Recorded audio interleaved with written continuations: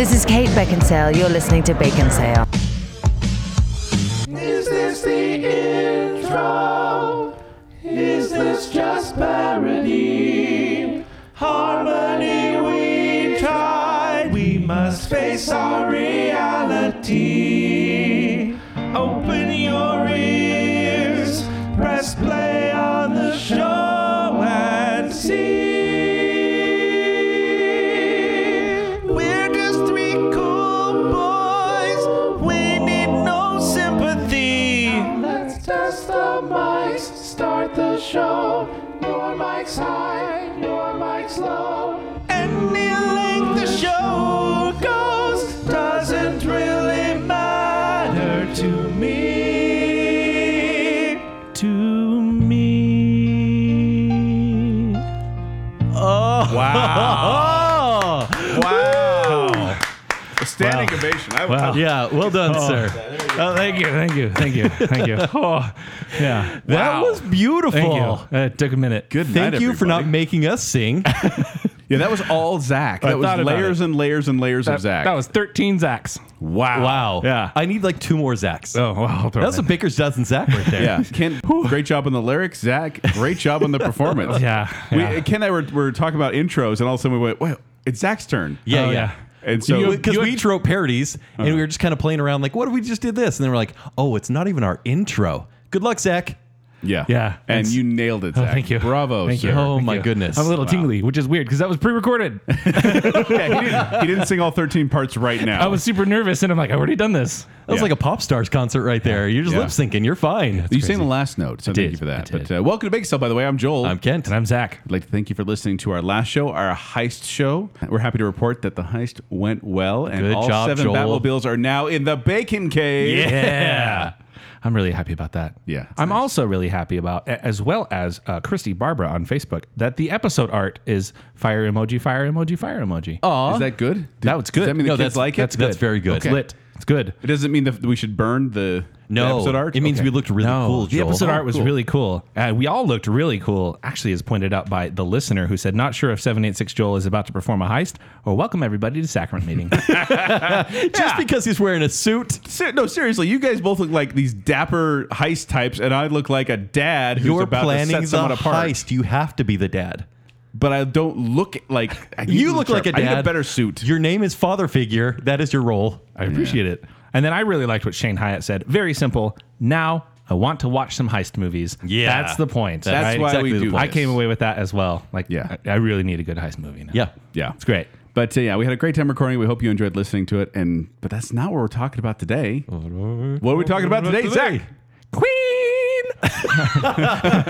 You should have pre-recorded that part too. It's not so good. Can I tell you how tired my voice is? So I bet. back on episodes 293 and 294 of Bacon Cell, our tournament of 70s rock bands, Queen got a lot of praise. A lot. And they got right near the end. And we had this whole discussion of like, if they don't end up winning, or I can't remember I think exactly there was who a said it. deal made But it was a deal where made it was where almost like if we allow Led Zeppelin to win, which they should have. Can I have a Queen show? Can we have a Queen show? And this, Zach, this was your request, right? Yeah. And this is a given because I think the reason we're picking Queen to do a full show on Queen is because I think no matter your generation, these songs are familiar. Whether Yes. you're an appreciator, as some may say, Yes. or someone that owns their albums, they've been there on road trips or in sports arenas. Yes. If you don't know Queen, I bet you know at least one of their songs, probably Totally. 3 Yeah. or 4. Because these songs have been around since the 70s, well into now, and people like them, people enjoy them. And, you know, we did a show on Beach Boys, we've done one on Rush. Yes. And this feels like another band. And you know, maybe some people are out there be like, hey, why don't you do like more modern bands? And I'm like, well, because these bands have kind of ran their course. Everyone knows them. Time has proven their existence Yes. to everyone. And their clout. Yes. And they're kind of, if I may say, at the end of their run, meaning we can look back at back at their history. Yeah. Whereas a lot of current bands, if we did them, they still have story to tell. And Yeah, like when we do an Imagine Dragons show. oh, Just kidding. no, thank you. Anyway, but if you don't know, Queen is a British rock band formed in London in 1970, and the classic lineup was Freddie Mercury on lead vocals, Brian May on guitar, Roger Taylor on drums, and John Deacon on bass. That's Perfect. Queen. What a lineup. 15 studio albums, 11 live albums, 16 compilation albums, 2 soundtracks, and 72 singles. Wow. They have a history. They have record sales that range, estimated range from 170 million to 300 million records. That's quite a range. Yeah. One of the best-selling music artists of all time. 18 number one albums, 18 number one singles, 10 number one DVDs. This really is like a powerhouse band we're talking about So today. I read that the Guinness Book of World Records, which was really huge when we were 12 years old, they Remember the twins Yeah, on right. motorcycles? Oh, it was the twins or the longest fingernails. Well, they note that Queen's albums have spent a total of 1,322 weeks or 26 years on the UK album charts. That is so That's crazy insane. to think about. Yeah. That's a crazy stat. So you mentioned the original lineup for the band. Yes. Was that the original band? No, there is a band that came before. I want to point out that Queen is one of those bands that kind of transcends genre. Oh, yeah. Some albums are more progressive rock. Some albums are Glam more classic rock. rock. We got disco in there. We Right. get some pop even, some Synth rockabilly. rock. Yeah, they do a little bit of everything. Yeah. In fact, I wanted to point this out since we just brought up Led Zeppelin a little bit ago. That Freddie Mercury said that Robert Plant was his favorite singer and that he considered Led Zeppelin to be the greatest rock band So ever. if he were here, he would have voted them as the winner. Yes. He said that Queen has more in common with Liza Minnelli than Led Zeppelin. I think it's because the bravado, the show tune. He says we're Yeah. the showbiz tradition. Okay, that makes sense. Rather than the rock and roll tradition. But yes, Kent, back to the bands. Before forming Queen, Brian May and Roger Taylor were in a band called Smile, which I haven't heard any of their music. I probably should have listened to it in preparation for the show because I listened to every single. It seems like they're only studio around for album. like 2 years, and it was really. I don't think anyone would have really heard it except for small gigs. Yeah, it was kind of like this band that they had a small following, including one of them was Freddie Bulsara. Yeah. Freddie Bulsara, and let's jump back a little bit. He was born as Farouk Bulsara, and he was born in Zanzibar. Which is down in Africa. Yeah. Yeah. Pretty crazy. And so a lot of people may know this maybe from seeing the movie or maybe even The just movie seeing a Bohemian picture. Rhapsody. Yes. He was born with 4 extra teeth in the back of his mouth. His teeth are often commented on. He's got a little buck tooth thing going on. Right. there. And in fact, his childhood nickname was Bucky. And he purposely never got it fixed because he feared it would. And he was always nervous about it. Whenever he smiled or did interviews, except for singing because it was a different persona. But he would generally cover his mouth. He was a very shy person off stage. Right. But he feared that if he got surgery and got those teeth removed, it would mess with his 4-octave vocal range. Yeah. And honestly, I don't know what hindsight is because he never got it removed, but his voice is It's something amazing. incredible. Zach, did you say it was like 4-octave range or something like that? Yeah. Yeah. Just huge. Yeah. The guy can sing. Like he's actually one of the best voices I think ever in singing. And it's this iconic voice. It's not just this 70s classic rock voice that sounds maybe a little whiny or grungy or whatnot. Which It Roger is- Taylor has. Yes. Yeah, there are several songs that were sung by Roger Taylor in the band, and he has a classic. And Brian May as well. And Brian May. yeah, They and have the thing is, classic rock voices. but Generally Freddie's speaking, something else. Brian May would sing the lower parts. Taylor would sing the high parts, and Freddie Mercury would kind of sing everything else. Is kind of what it Literally came down everything to. else. Sometimes layers upon layers of Freddie Mercury. Exactly. Yes. And, well, it's funny too looking at these guys. Like Brian May was actually working on a degree in physics and infrared astronomy when Yeah. he was in Smile, and Roger Taylor was a dental student. And then Freddie Mercury, he actually was studying fashion design, and then he switched to graphic art and design. Yeah. So he's an artist, and then he was a fan of Smile, like you said. So he'd go to these concerts and he actually said, he would yell as they were playing. He said, I want to do a terrible Rami Malek impression, but I'm not going to. But he said, if I was your singer, I'd show you how it was done. Yeah. And so him not even being a songwriter, and by the way, all 4 of these guys, even John Deacon, were songwriters. And so John Deacon came a little bit later. Yes, he did. But yeah. He knew that he had what it took, I think, to be a rock star from the very get-go. Even though success wasn't guaranteed. So these guys, they recorded, I think, 4 songs in the beginning. Yeah. And they went out to labels, and the labels weren't offering anything good, except they said, we'll give you free studio time. Well, and it's funny too because they said not free studio time to do your own thing. They said, hey, we need to test out this equipment. Yes. So if you can come in and just play around with it from 3 a.m. to 7 a.m. When people aren't recording, just test out our equipment. We'll let you record whatever you want. Right. And so they got to know the equipment. They got to learn how to use it. And they had a free demo they just recorded. And they made a demo. And by the way, it was Freddie Mercury who decided to change. Well, I should say Freddie Bulsara who decided to change the name to Queen.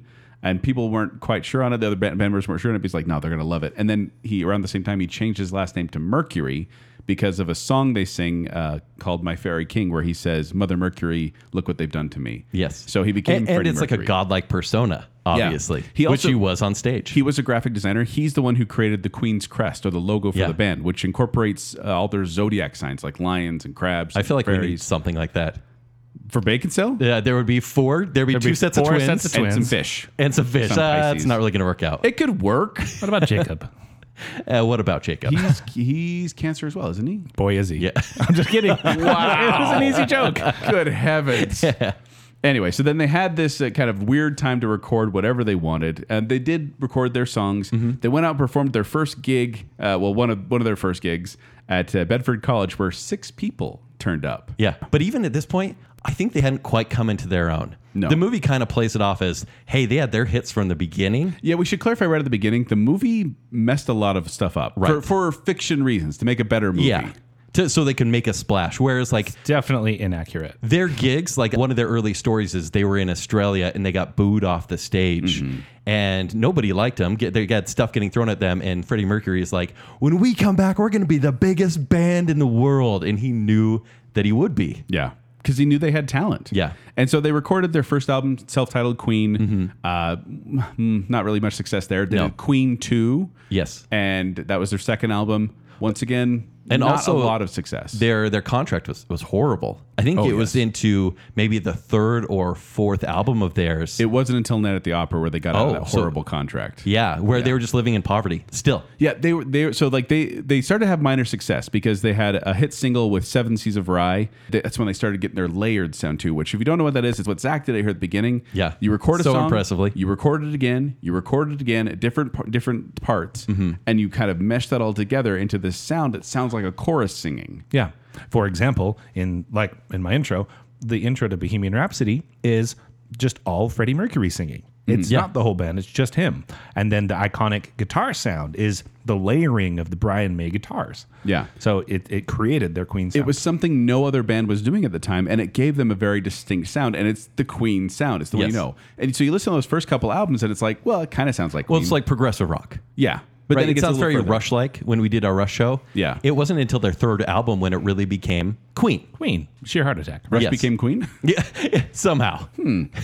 Evolution. So then they started touring. They toured with Mott the Hoople. They were opening for them. And then as they started to do this tour, Brian May actually had hepatitis and collapsed and had an ulcer. Really prone to sickness. So they had to cancel their tour. So like they started to have this peak at fame. Yeah. And then it just got taken away. Not taken away, but just maybe stalled. Yeah. But you mentioned the poverty. They were living, like even though they had this hit and they started to get more recognition, like they Not in the U.S. yet, but in the U.K. No, in the UK. But actually, there's a thing where they said they were so poor because their contract was not giving them any money that they warned the drummer, Roger Taylor, not to drum too hard because they were unable to afford new drumsticks. Oh.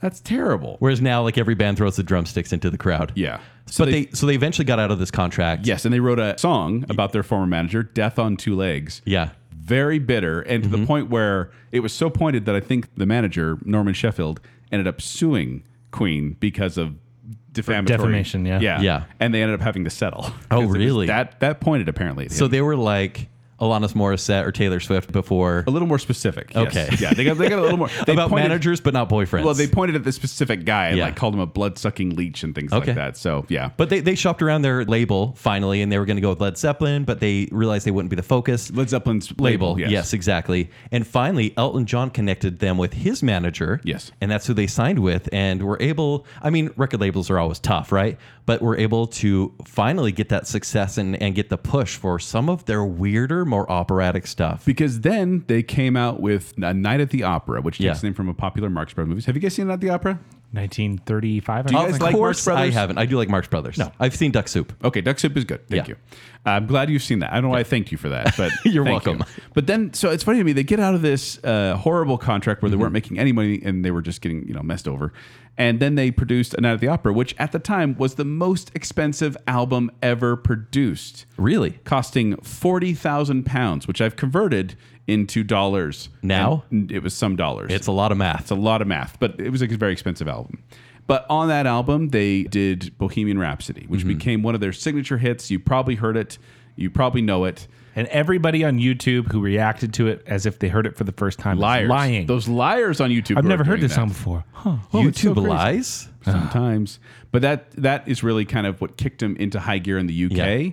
Then they came out with Killer Queen, which was their first U.S. hit. Yeah, hit like number 12. And that gave that album, Night at the Opera, it started giving a more kind of international appeal. It's interesting, though, because they were selling at this point really well in the UK. The British press still didn't really like them. Well, they they actually said they were campy and Yeah. they're overly theatrical. It seemed like every album they changed their criticism. Like, it's not rocky enough. And then it get really rocky. They're like, it's too produced. And Right. then they go like light again. They're like, it's underproduced. But it didn't matter. Like, the critics didn't matter because at a certain point, like, the other performing acts were like, you've got to check out Queen. One of their influences early on was David Bowie, and Freddie Mercury is like, we're not going to make a splash unless we look similar to David Bowie. And so they came out with these fantastic costumes, and Right. they have costume changes in their concerts and like pyrotechnics and lights. Yeah. And they made it a spectacle whenever you went there. And actually, at their live performances, there was this time they were performing, and the crowd started singing their song to them. Like, I think instead of an encore, the crowd started singing a song. Yeah. And they thought it was so cool, and they said,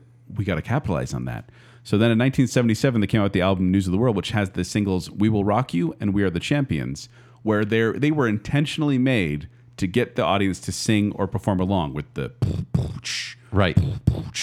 and that So classic. that kind of interaction with the audience was kind of what they really enjoyed. So then they move into the 80s. And before... Do we have to? We have to. Okay. Because earlier on their album, on the sleeves, it would say things like featuring no synthesizers or no synthesizers featured. They were, not that they were anti, but they were just kind of showcasing, hey, we're not doing this like... Well, when you have Brian May in your band, you don't need a synthesizer. Yeah, they were saying these are just effects we're doing with the guitar. It's not a synthesizer. But then in the 80s, they decided to go a little more synthesizer, and they came out with the album The Game, which featured the single Another One Bites the Dust, which became their best-selling single. So a little bit of background about this one. I hope it's true because Wikipedia, the source of all knowledge and truth, told me. But Michael Jackson, after seeing Queen's live show, said you should put Another One Bites the Dust as a single. Yes. And I mean, obviously it became popular outside of Michael Jackson, but that recommendation or him seeing them perform that in concert was the inspiration for them pushing that song. Well, I actually have a quote here, Kent, Okay. from Freddie Mercury. It's a hard last name. But he says, and I'm not going to do his accent, but just know this is Freddie Mercury speaking. Yeah. Credit for the song should go to Michael Jackson in many ways. He was a fan and friend of ours and kept telling me, Freddie, you need to do a song the cats can dance to. John introduced this riff to us during rehearsal that we all immediately thought of disco, which was very popular at the time. We worked it out, and once it was ready, we played it for Michael. I knew he had a hit as he bobbed his head up and down. That's it. That's the gravy. Release it, and it will top the charts, he said. So we did, and it did. I love it. I love how he speaks, Freddie Mercury, Yeah. because everything he says, and even going back to people that spoke about him as a child, he'd always say something and he'd say, darling, Yes. dear, darling. I was watching an interview with Rami Malek, who played him in Bohemian Rhapsody, Yeah. and he said, they're like, was it annoying having the prosthetic teeth in? And he's like, no, because then when I had the teeth in, I got to be Freddie Mercury instead of Rami Malek. You know, Rami Malek doesn't walk around and call people darling and sweetheart, but Freddie Mercury does. And Yeah. I really liked that about him. I'm like, that's fun. Because if you listen to any of his interviews, he speaks with a certain eloquence and charm. Yes. That rock stars don't. And he knew it. Like, he even said, he's like, people don't know me if they think they just see me on stage. And they were a very present band. Their music videos preceded popular music videos by a long time. Yes, in fact, Bohemian Rhapsody, they made the music video because they were going to appear on a show, and they made the music video to appear on their behalf because they were doing something else and they didn't want to miss it. Right. But that was kind of like everyone went, oh, that was like 7 years before MTV started showing music videos, but that set the stage for like, oh, a video can really help promote Right. a song. And so you see Freddie Mercury, I'm just going to call him Freddie from now on because we're friends, hopefully. Yeah. He was this persona on stage where he was larger than life. If you've seen any of their, I mean, people probably have seen like Live 8, for example, which we'll get into. Yeah. But it was this grand performance. But he said, if they think that's me, it's not. Yeah. Like, that's me on stage. I'm actually a very nice person off stage, sweetheart. It's true of most performers, too, is like they have a persona they put on stage, but Right. in real life... Well, you'd hope so. Yeah. You hope the vanity wouldn't straight up get to them. Yeah, but then that's what I want to point out too is so this is when they were getting really big, and they went from having 6 people at their one gig to selling out 3 shows at Madison Square Garden in September of 1980. Like, people wanted to see them. They were doing 300,000 crowds down in Brazil? Argentina. And Argentina. Yeah. I think they were one of the first American bands to ever play in a stadium in South America or something like that. Okay. Something like that. The Wikipedia source of knowledge and truth told me that. It's true. But yeah, then they start having this really kind of major success. Under Pressure was one of those songs that David Bowie just happened to be there. They start jamming Isn't that and weird? they create a hit. And it's actually, and we're going to talk about this because, by the way, we're going to go through some of our favorite and least favorite songs on the show. Yes. But there's this album called Hot Space, which I really think was a lull in their career. Yes. In For many 1982 reasons. that came out. The band was kind of having some discord. Obviously, Freddie was having some issues with drugs. Yes. And we got into this with our Beach Boys show, which was all about Brian Wilson just struggling with addiction. Yeah. With this album, Hot Space. Yes. It's a very poor album, but David Bowie. Oh, go ahead. You say poor album. Poor. This was the one that Michael Jackson said that, so he cited Hot Space as an influence for Thriller as his own album. What? He loved Hot Space. What? Because it has a more. It Michael definitely Jackson has, loves Hot Space. It has a disco dance club feel to it. Very unlike Queen. Yeah. But apparently it had its place as well. But it did have Under Pressure on it, which sounds unique to the rest of the album. But it wasn't recorded for the album. Like I Right. said, it was this jam session. They were goofing around, and then they made this song and then put that on the album. Oh, before I forget. Yeah. Before Hot Space came out, they actually did come out with their greatest hits, which was from their greatest hits from 1974 to 1981, which is the best-selling album in the UK. Not the best-selling like greatest hits album, the best-selling album. Approximately 1 in 3 families in the UK own a copy of this album. Wow. It was also certified 9 times platinum in the US and has sold over 25 million copies worldwide. And it spent over 400 weeks on the US Billboard 200. I own this 400 album. weeks. I do have too. it. Yeah. I'm not even a greatest hits guy, and it's an essential own. You own this Yeah. album? Yeah. Yeah. Oh, it's good stuff. And don't they have 3 greatest hits albums? Well, there's greatest do. hits There- 1, greatest hits 2, and then platinum. There's 2 solid ones, and then the one they put out kind of Well, after because the this, fact. like I was going to say, definitely their 1974, 1981 greatest hits is the biggest one. Right. The second one, there's some good stuff on there. The third one, there's 1 or 2. Well, But there's a greatest hits platinum hits or something like that. Like it starts with Bohemian Rhapsody. Yeah. It's silver. I can see the cover right now. yeah. Yeah. But That's a then good one. I think because of a little bit of blowback against Hot Space, they kind of stopped doing. They took a break in 1983. They kind of took a break from doing live performances. All of them were working on solo acts. Roger Taylor, I think, had an album come out at this time. Yeah. Freddie Mercury was working on a solo act. Brian May was working on a solo act. It's true. But they were still Queen.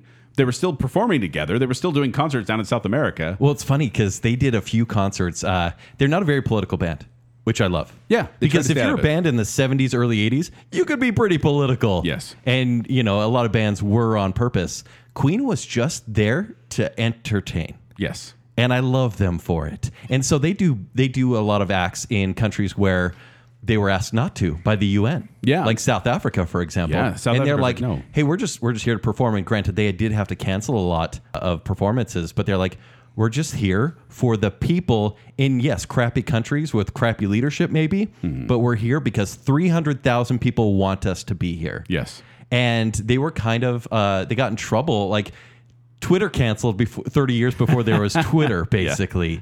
They did a lot of big performances that way. And then there came, I think, this resurgence for them in 1985. Yeah, because they had some downtime. There was Yes. some blowback in the United States. They kind of lost some popularity there. They actually didn't tour in North America for a while. And I'm not blaming it on Flash Gordon, but probably it's Flash Gordon. It's Flash Gordon's Yes, fault. I should point out, yes, they did the soundtrack for the 1980 movie Flash Gordon. Yeah. Which is where Flash, if you recognize that song, Bacon fans. Matt's. But they also did the soundtrack for Highlander with A Kind of Magic. And so they did a couple movie soundtracks as well. Neither one's maybe their best work. Sure. But it definitely got them more exposure. And then in 1985, as you mentioned, Kent, they did Live Aid. Yeah. Which was a big fundraiser, shall we say. Right. For Ethiopia, I believe. The famine. in Ethiopia. It's funny, the background of Live Aid. So they weren't invited to do Band Aid. Do they know it's Christmas? Right. Because they were seen as not political enough or making the wrong decisions. And so there's a little bit of spite. But finally, when Bob Geldof put together Live Aid, he was like, hey, Queen, we need you for 22 minutes. Yeah. Well, the movie Bohemian Rhapsody makes Yeah. it seems like they'd broken up and they weren't together anymore. No, they were together. And then they get together for Live Aid. And it's Right? yeah. Like in the movie, basically, this is when Freddie tells the rest of the band, guys, I have AIDS. Let's go perform. Yeah. And yeah, Did he not didn't tell the happen. band for years. Yeah, he he didn't find get it- out he for didn't get years. He didn't find out for diagnosis 2 for years years, after yeah. that. That's when he Yeah. got diagnosed. But they performed this act, and everyone was blown away. Queen didn't want to perform because they don't like performing during the day. They want the more theatrical night view. I think there was 90,000 people in the crowd. There was like over 1.9, over a million, like almost 2 million people were watching watching it on TV. And so this exposure was crazy. Elton John was like, you guys 1.9 billion is what it says a here. billion? That's what it says. Elton John said, you guys just stole the show. There's no way anyone can follow this. And it was just this amazing, and even though they were still a band, it was a resurgence for them, especially, Well, go ahead. I think they had a little bit of creative burnout after Hot Space, and that's why they do their solo acts. They weren't, and like 1983 took a break from live shows because they weren't big on it. I think this reinvigorated them as like, oh, this is fun. Yeah. This is fun, and that's why I think they kind of had that resurgence, as you mentioned, after this. So we did mention it, but Freddie Mercury was diagnosed with HIV in 1987, but he kept it very quiet. Yeah, in fact, I'd like to just get into his like personal life. And once again, if you've seen the movie, there's a lot of fiction here, but they get a lot of the characters right, but maybe not how they met in their actual relationship correct. Ideas are good. Right. And so, for example, like Mary Austin is a major character or an actual person in real life, but a character Right. in the movie. And so he met Mary Austin when he was 24. She was 19 years old. He's this aspiring singer. And they really took to each other. In fact, they got engaged. Obviously, the engagement didn't work out. He did come out to her as bisexual, but they never ended their friendship. He actually said, everyone asked me why they couldn't replace Mary, like everyone in relationships in his life. And he said, but it's simply impossible. The only friend I've got is Mary, and I don't want anybody else. To me, she was my common law wife. To me, it was a marriage. We believe in each other, and that's enough for me. And their friendship continued, and I forget how they kind of portray this in the movie, but their friendship continued, I mean, even into giving her basically everything he owned. Yeah, with it does that in the inheritance. movie where he keeps going back to her as his constant. Right. And then in the movie as well, they talk about a character like right at the end of the movie, which I feel like they kind of just glossed over. The timeline is a bit off there, but there's Jim Hutton. And so Jim Hutton and Freddie were in a relationship for 7 years until the end of Freddie's life. They say he was like a butler, but he met him at a club, and this guy, Jim Hutton, didn't even recognize Freddie Mercury. And I think Freddie kind of loved that because he was this worldwide star. And he said, oh, here's just this guy that doesn't know me at all. So they were in a relationship for 7 years before his death. And yeah, and those were his two biggest relationships. Yeah.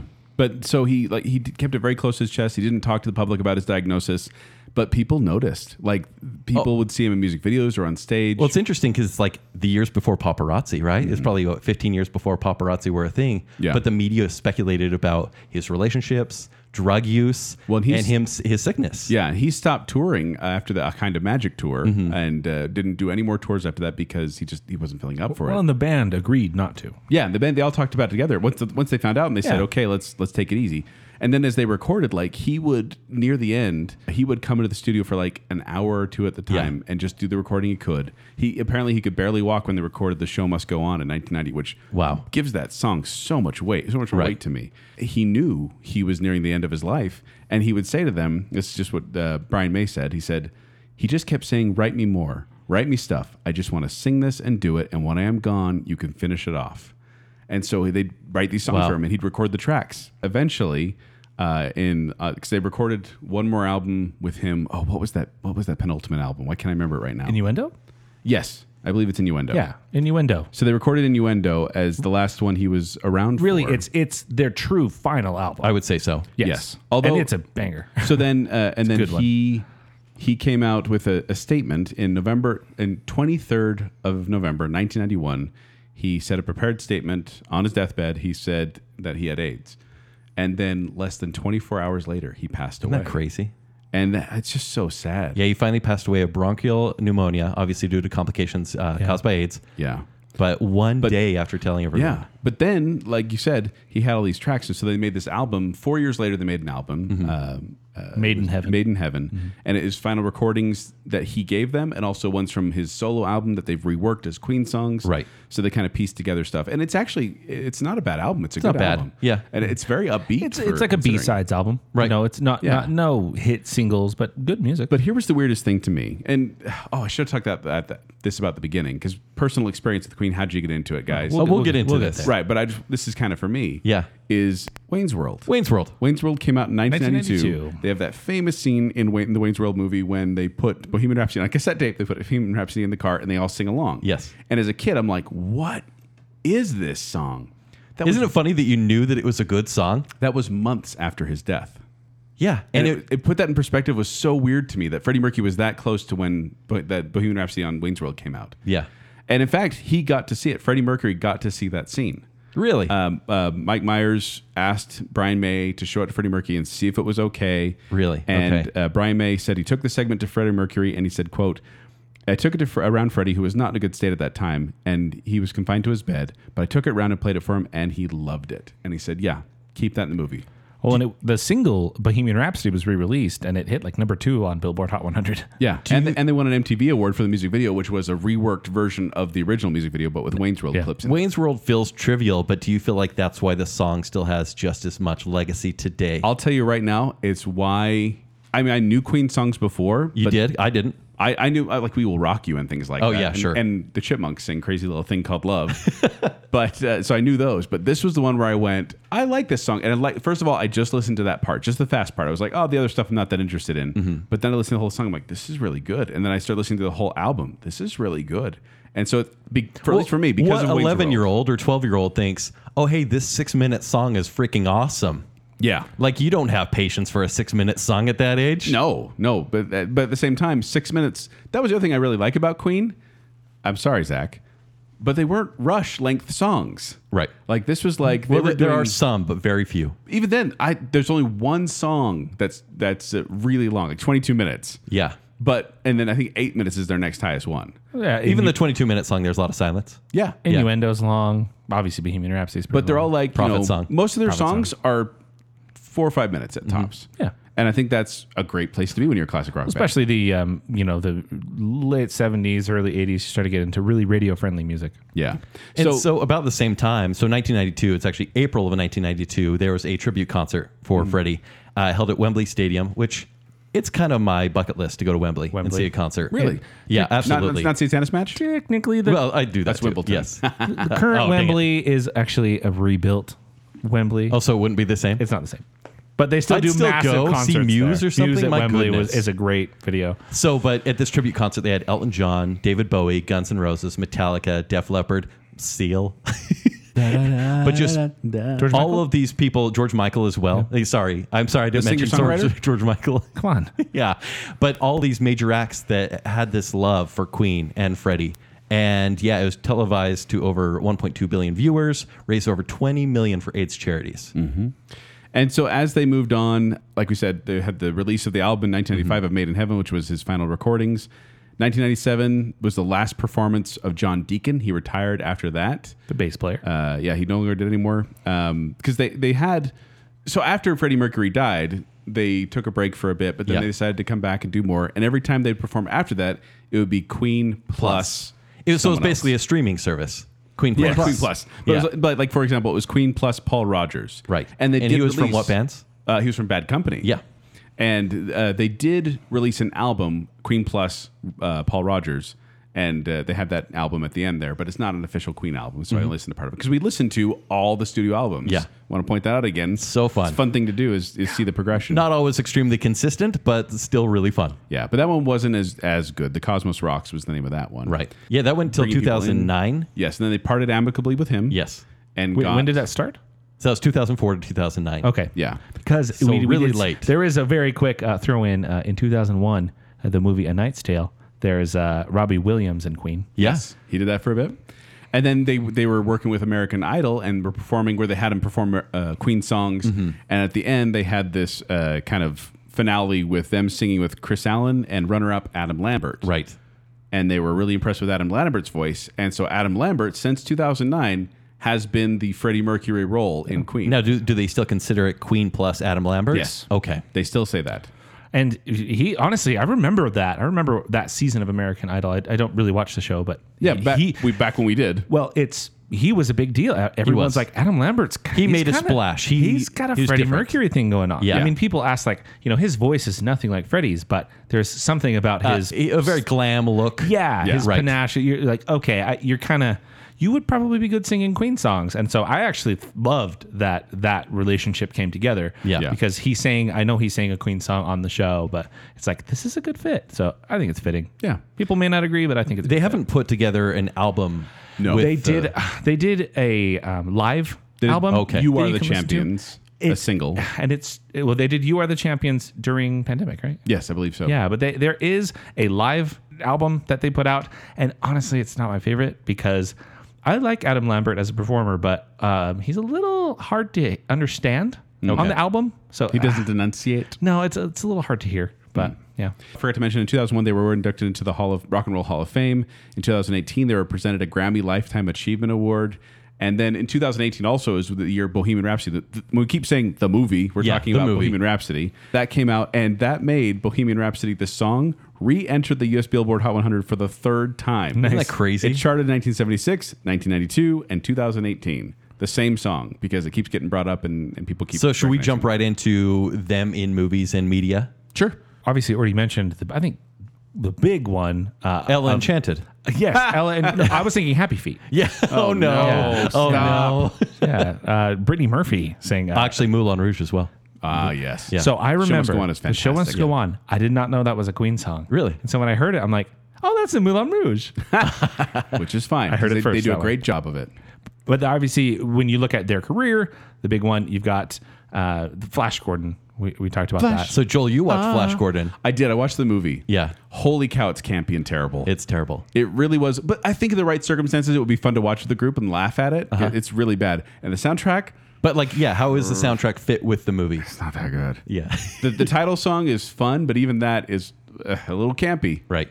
So I watched Highlander last Yes. night. And it's Highlander been the movie, not Highlander the series. movie. Yeah. Yeah. And definitely not The Quickening.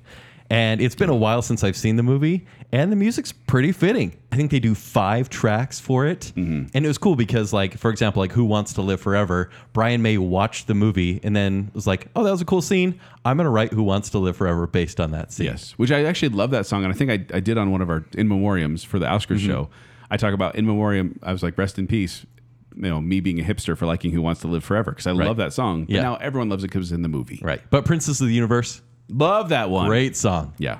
That was and that actually ended up being the theme song for the Highlander series. So I've never actually seen the Highlander or Highlander. It's or so 80s. whatever. I don't know if you can get through it. I've never seen it. I'll watch the rebooted series with Henry Cavill. I'll save it for a Highlander show, but Yeah. I like the concept. I like the series. Yeah.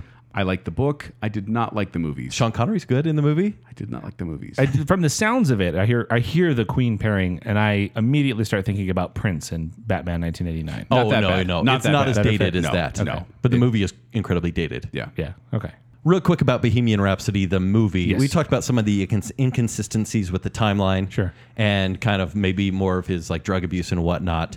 But I've been following like this movie since 2010 because they originally wanted Sacha Baron Cohen to play Freddie Mercury. And he wanted to do it. And he was, I think he is the perfect guy to do it because Rami Malek, yeah, he got an Oscar for the role, put on a big pair of dentures basically, but I think his face is too small. And I think he only really nails the part when he has the mustache. Yeah. But I think Sasha would have done perfectly. But I guess he had some issues with Brian May and Roger Taylor. He, from what I understand, Sacha Baron Cohen wanted to make a very dark movie. Yeah. He wanted to explore a lot Like of the not a darkest concert things. movie, but No. way behind the scenes. Yes, a very much a behind the music thing. Freddie Mercury's 5'10", Sacha Baron Cohen's 6'3". Just saying. Well, a lot of people who were 5'10" probably claim 6'3", so it's fine. And then they were gonna get Ben Whishaw Yeah. a couple years later, and then it Voice just, of Paddington? yeah, and it just didn't work out. It was creative differences once again. Well, and then he just stepped away from the project Right. to go do a little James Bond franchise. Something I like don't know. that. But I think you would have been great. And then they made the movie, and obviously there were issues with the production of the movie based on the director leaving and editing nightmares. But, it still worked out, and we have the movie to kind of represent a look at Queen. Yeah. Not It's- the most accurate, but still a look. It's like a 2-hour music video. It's like, Oh, how can we the- showcase Queen the songs? Live Aid footage is amazing. The way it that matches they it pretty well. shot and recreated Live Aid is amazing. But watch the real one. Why not just watch the real one? That's true. That's Yeah. true. Because there's more tricky camera movements through everybody's legs and everything. It's really cool. But yeah, I think Bohemian Rhapsody, I don't particularly like the movie, Right. yet I love it because it's just loaded with Queen music. It's true. Well, did you ever see the musical We Will Rock You? No. Which is it's Neither. based on Queen music. I haven't seen it, but it's one of those that I was just like, it came out in like 2002, I think, or something like that. But I just thought to myself, I want to see it because it features Queen music. Yeah, 'Cause if that's all Queen you music's need. in something, it's going to be fun. Yeah. Okay, so speaking of music, Woo! Yeah. Here we our go. focus of this show now is we're going to go worst, and we're sorry. We're sorry mostly for the playlist. We're gonna put Because we're going to put a playlist we're gonna on put some Spotify. really horrible songs on this playlist that we will share on social media. Yes, and Spotify.com, you'll be able to find this playlist where we have our best and worst Queen songs that we're going to be talking about. But we're today. also adding a little mix in there, maybe a Zack Attack. Yes. So what we'll do here, we're going to have 5 of our or least favorite. Bottom five. Bottom 5. Our 5 top 5. And then we're going to throw in 3 honorable mention songs, some awards in the some middle there? awards, just to give you a little, I don't know, extra that wasn't quite in those 2 categories. Because I do worry, gentlemen, that That we're all gonna have the same songs. Yeah, it's going to be like it's going to be a 5-song playlist because all our top 5 are going to be the same. It might be. I tried to think of that because honestly, if I tried to make a favorite Queen list, there's probably a set of 12 songs I could rotate through and be Easily. happy with. I texted my family this morning and just kind of said, okay, which omissions from my top 5 Queen songs will get me disowned from the family? Yeah. Like if I don't include these, which one's going to get me in trouble? And they reached out and told me, and I thought, okay, I think I'm okay. I want to know after. I think I'm okay. Okay. So as we get into this list, Joel, you kind of mentioned your connection to Queen. Kent, what's your Yeah, same. Exposure Wayne's connection. World was Wayne's my World? introduction. Yeah. And then I think it was just road trips. My brother, he was the one that introduced me to a lot of music I liked in the early 90s. And so it would be a lot of the We Will Rock You, We Are Sure. the Champions. And then I heard Killer Queen when I was 16. And I was like, holy cow, this song is freaking awesome. Granted, I still only knew their greatest hits. I'm normally an album guy, a you're a deep cut cut guy. guy. But it's never been that case until I listened to their full discography now. Really? Yeah, and so my exposure was limited. Queen has a surprisingly large catalog. There's Yes. a lot of songs to delve into. A ton. Yeah. My connection to them is through that Greatest Hits album. My parents got it, and we would listen. Because you were 2 when Wayne's World came out. yeah. I mean, I had seen it. Oh no. I grew up with that movie. I'd seen it, but I didn't quite make the connection that was Queen until my parents got the album, and we had it on CD, and then we finally got a car with the CD player in it. Mm-hmm. And we would be driving to school and listening to this album, specifically the songs. I think it goes, We Will Rock You, We Are the Champions, Another One Bites the Dust, and then Bicycle Race and Fat Bottom Girls. I think that's pretty close. Did you always kind of giggle at Fat Bottom Girls? kind I of, did. yeah. Yeah. But I still do. the song on repeat, because we were young, the song on repeat was Bicycle Race. We would just like listen to it over and over because me and my little brother, who's 6 years younger than me, Because it's like dug that song. slapstick almost. Yeah, because it's Yeah. goofy and it's fun, and Right. so it'd be kind of. By the way, in that song, he does say, I never liked Star Wars. That's not true. Freddie Mercury actually liked Star Wars. It was just for the song. Oh, Bring that back. I just lost some respect. I got to change my list here. I should like Lord of the Rings, like Led Zeppelin. Well, I'll talk about it later, but there's actually a moment where my respect for Queen really grew, and it's when I was able to actually watch some music videos. But I will talk about that when we get to that song. Okay. So who wants to start us off with the 5th worst Queen song? Mine's a cheat because it's actually a lot. But my 5th worst is just anything on Hot Space. Oh, come on. Just Under in Pressure. general. Except for Under Pressure. Except for Under Pressure. Yeah. I said I wrote here almost everything on Hot Space. Because Hot it's Space a isn't that synth-heavy bad. album. Why would they do that? If you didn't know it was Queen, if you didn't already had that, Why would you stigma- listen to it then? No, but I'm saying it's not that bad. It's not my favorite. I think it is kind of their worst album. Yeah. I did bring a selection though please. of it. I Please. don't mind this song, but it's not very Queen. Man, when I think of Queen, Ladies. girl, this is what I'm thinking of. This is like Barry so well. This is when so he had a manager at this time that basically said, I want you to do more music that can be played in clubs, not the rock stuff. Yeah. This is where this is coming from. This is the song Cool Cats. They basically like Cool Cat's bad. Cool Cat's real This bad. is a real bad song. they basically like Yoko Ono with that manager. Isn't this a song that David Bowie was meant to do backing vocals on, and he backed out of the song? This is the one where he recorded the backing vocals and he heard how it turned out. And he's like, nah, I don't want to be on that. I He hate Cool demanded Cat. that it be pulled back. Yeah. By the way, there's a lot of cat-themed songs in Queen's Oddly discography. enough, Because yes. we haven't talked about him yet. He was obsessed with cats. Yeah. We'll get into Well, it. they all Paintings were. of We'll cats. get into it. Yes. So my Yeah, number Joel, you're five, next. although my number 5 bottom actually comes from their 1974 album Sheer Heart Attack. It's In the Lap of the Gods. I touch your lips with mine. You like this song? It's kind of interesting. Like, interesting Queen songs are interesting. Who's singing? Doesn't matter because it's apparently a drunk robot. I love songs by drunk robots. This is one of their longer songs, right? It's about 5 minutes. This one's longer, and they just repeat this right here. Repeat that for like 10 minutes at the end, it felt like. This was one, so this one, the high, weird, muddled voices I wasn't a big fan of. This was written by Freddie Mercury, and he does the vocals, so there you go, Zach. But the highest notes are sung by Taylor. But it's just, they had 2 songs on this album. It was In the Lap of the Gods and In the Lap of the Gods Revisited. It had nothing to do with each other. I just didn't. It feels like a Beach Boys harmony, but in a total Queen song. There was like some. It's purposely weird. It is weird, and it just stuck out to me on that album. It's like, don't like that one. Because most of these albums, I liked them. It wasn't like some of our other challenges where I've been like, I just got to get through this album. Yeah. Like every album had 2 or 3 nuggets that I really enjoyed, and the most of it was fine. Right. Yeah. So there goes. My number 5 was In the Lap of the Gods. I feel like now it's a competition to see who has the 5 best worst songs. Oh, I've got the worst. Okay, let's see how it goes because my 5th worst is called Machines Back to Humans.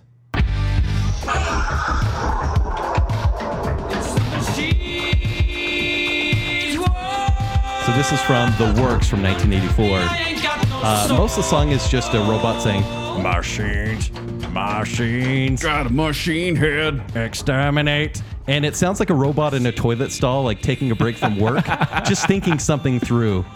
And then the song is just him going, and the machines. It's kind of like the inspiration for the Flight of the Conchords song. The humans are dead. Yeah, because he's talking about like, at least there's no more feelings or anything like that. But it's like, but let's get back to humans. You could tell Freddie Mercury is giving this song like a solid effort, but it's just so cheesy and tacky. Yeah. So machines. Okay. Zach, what do you got? Well, you said so cheesy. I'm going to see you're so cheesy and raise you. Rain Must Fall.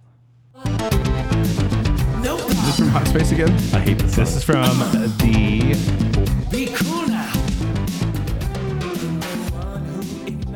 This is from the 1989 album The Miracle. No, this from Sonic 3. It sounds like it, huh? Yeah, I hate this song. It is... I just don't feel like... Again, it's not a Queen song, It's but like he's on kind a of cruise annoying. ship. Yes. Yeah. Yes. This was the honorable mention for worst. It's like Queen goes to Wendover. Yeah. I just don't like it. I can see that one. Don't. But you guys, it's not Delilah. Wait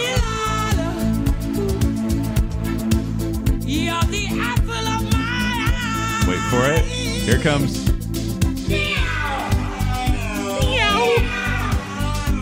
So this song cat is reference about too. his cat.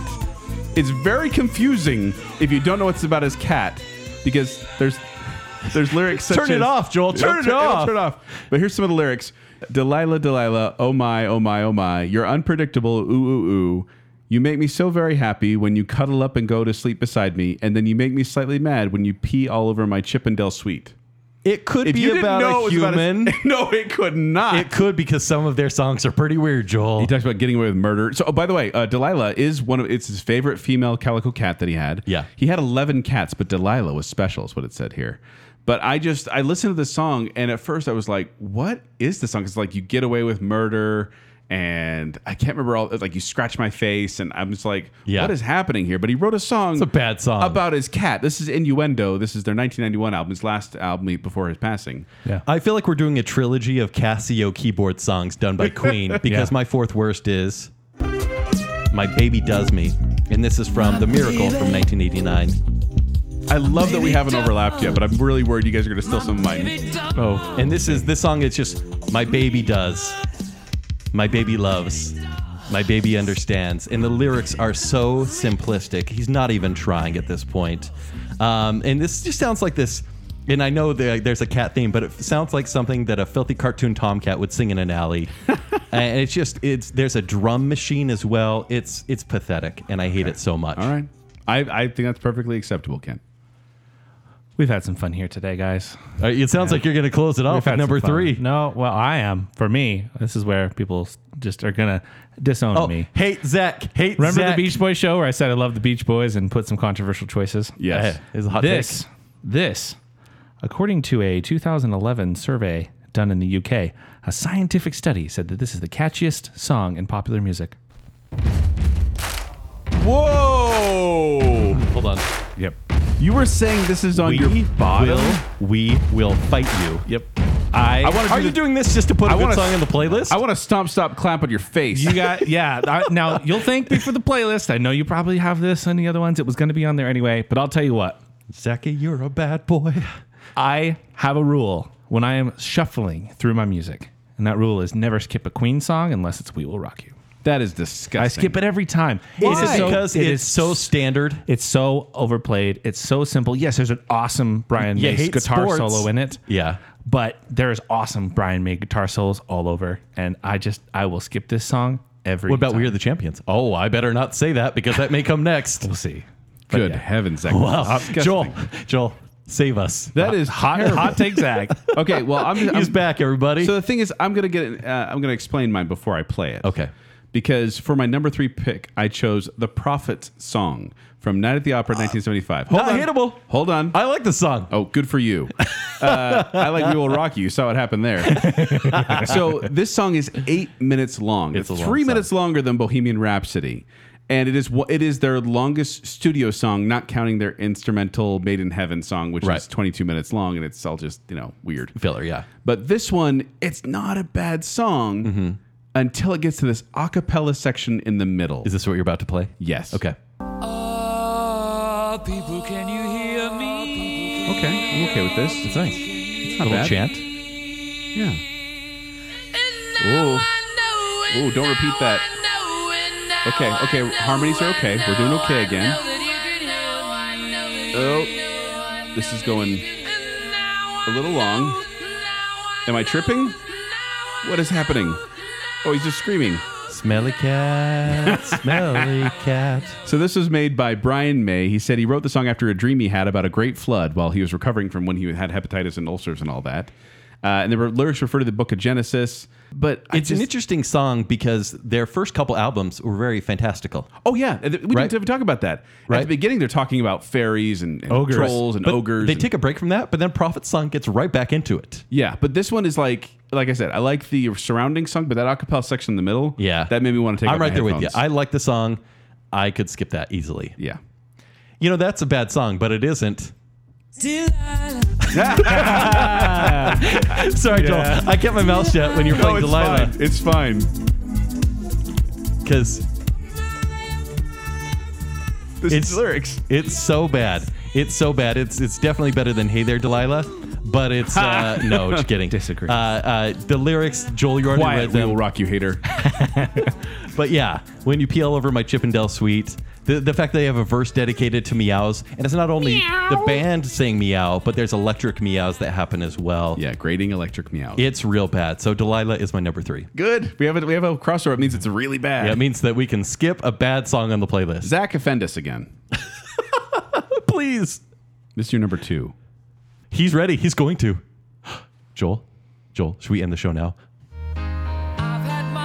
Oh, come on. Is this a joke? I really don't like it. How? Is this I skipped the pair. a Zack attack? That is disgusting. Wow. I'm feeling happy just listening to it. And you're over there like, this is your number 2? I can Your play the number nose flute to 2 this one. worst? Don't like it. Okay, you may not like it. You may think they're overplayed because I get that sentiment. But why would you put it on your 5 worst? It's so simple. Joel, you've said before many times on this show that you don't like simple Okay. lyrics, No, simple songs. but like easy rhymes done poorly is what I don't like. But you Simple put songs are fine. the entirety of Hot Space as number 5.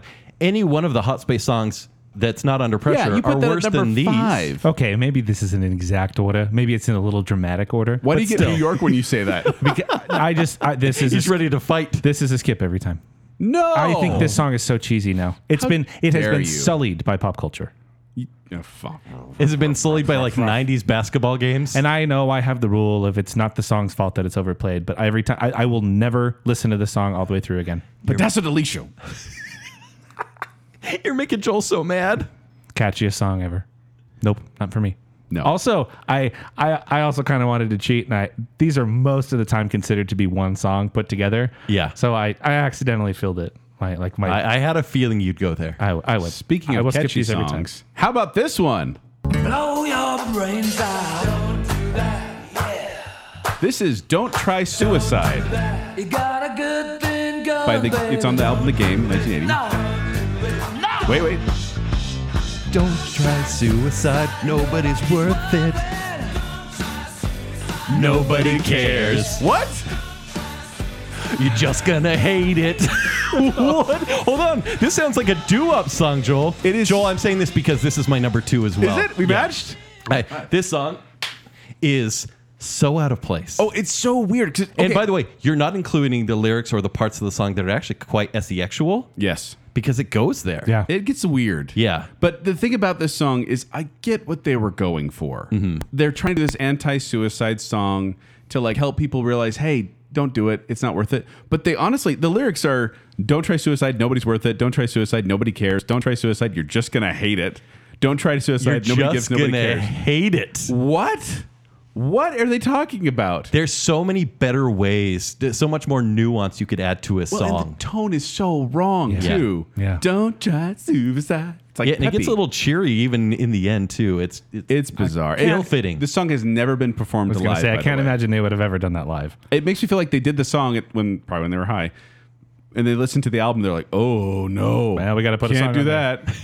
So, Hurry, deadline's tomorrow. Put the song on. but Yeah. I wish they would have like changed the lyrics to something better because that tune is great. Like, don't drink pineapple; it is disgusting. That's your song. Yeah. I'd love that song. That would be like a number 1 best. But yeah, so there we go. So Zach, it is up to you to pick the worst Queen song. The number 1 worst Queen Okay. song. Hold This on. is according to me, not according to, like, you have played some really bad songs. But for me, there's a principle here. And with my last 2 as well, I always skip those ones. This one is also an always skip. This wins this award for me of why is this on Greatest Hits? Yep. I really hate Body Language on Hot Space. So I already mentioned how much I don't like that album, but I really don't like so this you put one. the entirety of Hot Space as number 5, and then Body Language. Is and then number Body 1. Language is even worse than that. Yeah. 2 and 3. Yeah. Body. Why is this on the Greatest Hits album? So Body Language. This is the only good one on that album. No, Body Language is one that me and my friends used to listen to and think it was so stupid that we thought it was funny. And Yeah. we're like, don't talk, please don't talk. It's I want your body, language. baby. You're hot. yeah, I don't get this one. I think there's some cool like bass groove there, but then the song goes nowhere. The lyrics are atrocious in that Yeah. song because it was just like kind of give me your body.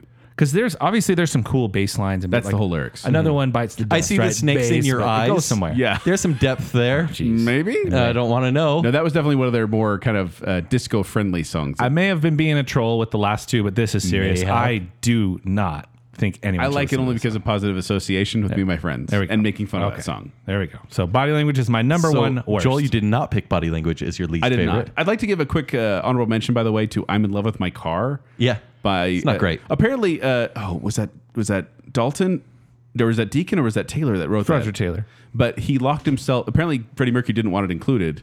"I'm in Love with My Car."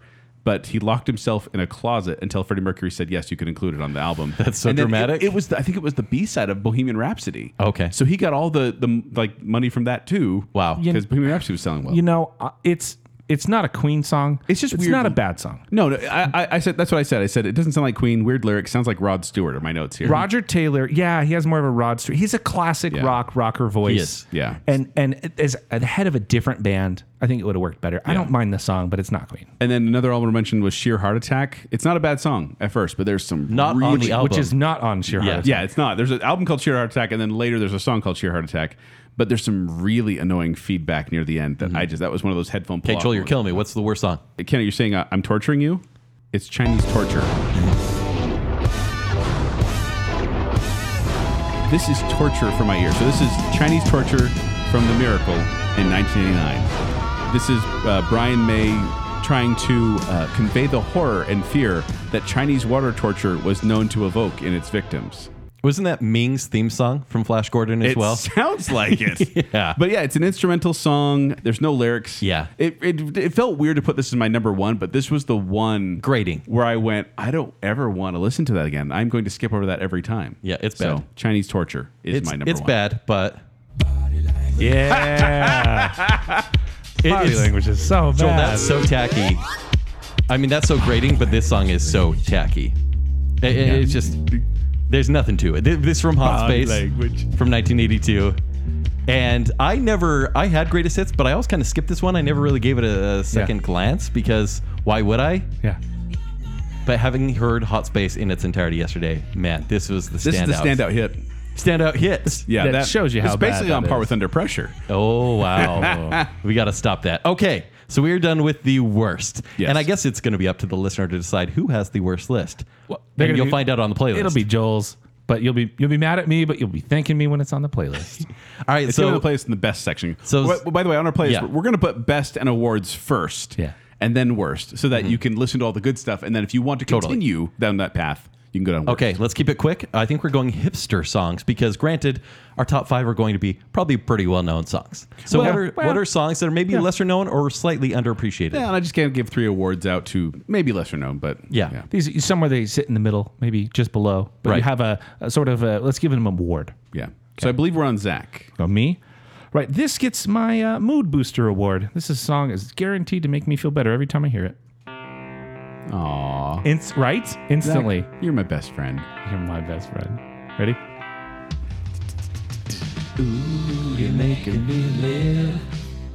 This is a happy, happy song. I feel like I want to share a Coke with you. This sounds like even it though belongs this on isn't Hot- the song. Sounds like it belongs on Hot Space.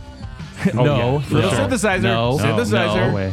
No. Dynamic synthesizer is different. Anyway, You're My Best Friend gets my mood booster award. I like that pick, Zach. Thank you. You're still not out of the doghouse, though. Thank you. The Cat House. My in this first case. award. My first award is actually that was a pleasant surprise award. And I'm giving this to a song I discovered when we were listening to their studio albums. And it's called 39. I love this song. It's kind of a country. It's got this country It's so folk different. song to it. Yeah. I love it. And I was listening to it going, this is composed by and sung by Brian May. And it's on A Night at the Opera. And it's the B-side to Actually You're My Best Friend. So this works out nicely, Zach. Yeah. But this is about a tale of a group of space explorers who embark on what is, from their perspective, a year-long voyage. However, when they return, they realize 100 years have passed and all their friends and family are now long dead, which is a kind of a depressing thing. But this song just has kind of that, I don't know, Western hope to Yeah. it. Like there'll be better days around That's the a corner. great song. So yeah, and they actually performed this live for Groucho Marx at his house when they went over to like visit him and thank him Really? for giving them the names for A Night on the Opera and A Day at the Races. Thank you for not suing us, And, basically. George Michael performed it at the Freddie Mercury tribute concert Oh, cool. because he said this was the song he used to busk in the London Underground. Oh, He'd cool. Sing this song, so I like that one a lot. It's gonna go on my playlist now because I really enjoyed it. Yeah. discovering it. So this is the song I'm going to give it the award for Came Out Swinging. Keep yourself alive. This is their first song on their first album. Yeah. Keep Yourself Alive. This is probably a better song than Don't Try Suicide. But Yes. yeah, from their first album in 1973, this was also their first single, but it didn't really hit it. In No. fact, Brian May actually said, unfortunately, apart from a few places like Japan, it didn't get much airplay. We were told it takes too long to happen, boys. It takes more than half a minute before you get to the first vocal because it's so rockin'. But this one is like and it is more rockin'. It's more prog rock than their glam rock, but it happily belongs on a playlist, and it will. I remember when we started the quest of like listening to all 15 studio albums, I hit play and I went, okay, this is Yeah. going to be okay. We're Precisely. good. We're good. Yeah, totally. I gave this song the best way to start a band. Yeah. Seriously, like, It's so what a rockin'. great song. That's the first song in their catalog. That's so great. Yeah, I think it's a great choice. Good job, Ken. Yeah. Good job to us both. I like how There's too much love here. The thing is, okay? I like how we could have picked any. These awards don't have to be best or worst. They can Right. do whatever you want. And you guys still matched. I like that. Shows harmony. I didn't match, by the way. I didn't pick that one. I gave this one the Bought the Album for the Song Award. Oh, nice. Nice. So I used to be obsessed with Highlander. My car is named Tess because of Tessa Noel from. You look like Christopher Lambert. I asked for my graduation present. No, it wasn't my graduation present, but it was one of my presents. I wanted the Highlander sword. I wanted Duncan MacLeod's sword. Next birthday, I'm getting it. I'm getting that for you. So this is from I Kinda Magic in 1986. This is actually the opening credits to Highlander the series. That's the audio clip here. It's not even from the album. You're gonna hear like sword noises in the back. Starring Adrian Every Paul. time I listen to this, though, I want to Wait. hold a sword man. Adrian Paul or Christopher Lambert? Adrian Paul. You like him more? Yes, I like the series more than I like the movies. Okay. But this was one where I went to Blockbuster Music at the time, and I was like, I gotta get that song because I love it. And I listened to it, and then I justified buying the album, like, yeah, this other one's good, this other one's good. But I became a huge fan of A Kind of Magic. Like, while we were listening to these Queen albums, I would listen to them. I'd know 2 or 3 tracks on every album. This one came on, and it took me back to my Highlander days when I had the Joe's Bar hat, and I had wanted to wear a trench coat and hide a sword in it, but that wouldn't be appropriate at school. So yeah, there you go. This is and the original title for the film Highlander was Princes of the Universe. That's where really? they got the name for the song. Okay. And yeah, this became the theme for the Highlander series. All right, there's a couple of awards I could give to this next one. I would say it's either the best non-Freddie Mercury song Oh, or the best Queen song about cats. She came without a farthing, a babe without This song is called All Dead, All Dead, and this is from News of the World from 1977. This is a piano ballad sang by Brian May. And there's just this beauty and somberness to the song, and it's all about love and loss. And he's talking about when he was a kid and realizing loss for the first time and having it explained to him, and then you realize it's about a family pet. oh, And that's but it's right. this very sweet song, and All Dead, it sounds really grim, but it's more about coming to terms with loss at a very young age. And I love the song. Yeah. That's So, a yeah. great one. That's a great one. My next one that I have now, for the record, I picked 9 honorable mentions. But And we limited awards. ourselves to And 3. awards, yes. Yes, for awards. But I chose this one for a little bit of variety. This is the award for the I Wanna Rock. This comes from the album Day at the Races. This is Tie Your Mother Down. That's a very good one. And I feel like this is just an awesome 70s rock song. It does have that very classic rock feel But to it. with that Freddie Mercury voice coming through The this, layered you know? voices there. I think this is a fun one to rock out to. Definitely love hearing it when it comes through the rotation.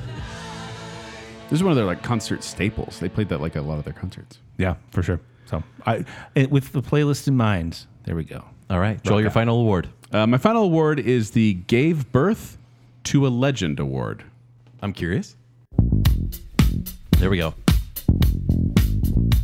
Now, lest you think I'm talking about Queen, I'm not talking about Queen. This gave birth to the real legend. No. Oh, jeez. Oh, Weird no. Al. This, the parody of Another One Bites the Dust, Another One Bites the Bus, Bites the bus. Another One Rides the Bus by Weird Al Yankovic was his first hit. Was he it? played on the Dr. Demento show. It became so popular that he ended up doing a television appearance with it, and this kicked off his parody career. And it was the song that made Weird Al Yankovic a star. And so I wanted to give some credit there to Queen for letting Weird Al Yankovic have a chance.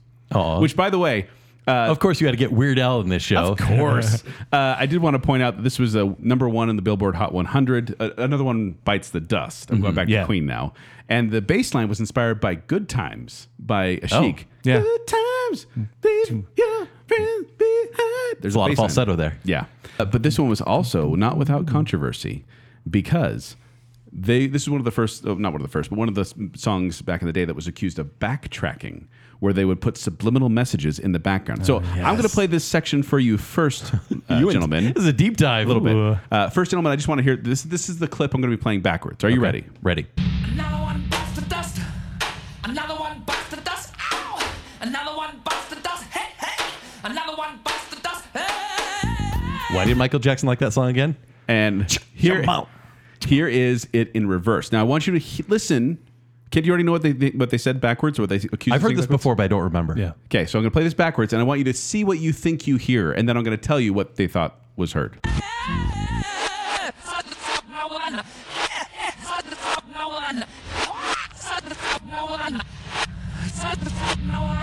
Did you get anything from that? Find the bad word marijuana. I just slipped on a banana. It's marijuana something. They said that they claim the chorus when played in reverse can be heard as decide to smoke marijuana, it's fun to smoke marijuana, or start to smoke marijuana. Don't smoke marijuana, kids. Now that I planted that subliminal message in your head, now listen. Banana.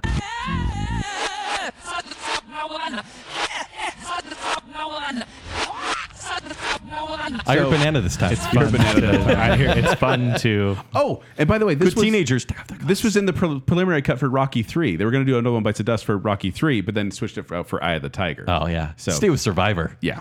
Save it for our Survivor show. No. Yes. Well, the TV show or the band? the band. No, not as much. Anyway, that's my gave birth to a legend. Okay. I almost gave that one the I'm so sick of this song, but still love it. Like it's another, it's in that Yeah. overplayed category for me. But unlike the We Will Rock You and We Are the Champions, like I To me, can't, it's not as dynamic as their other. I can't deny yeah. that bass line. Right. That alone is just like Another one so bites the infectious. dust. But I do skip this one when I hear it. Oh, come Of course you on. do. So my final award is for favorite Queen song I've never heard before, and I love this song. It's called "Flick of the Wrist."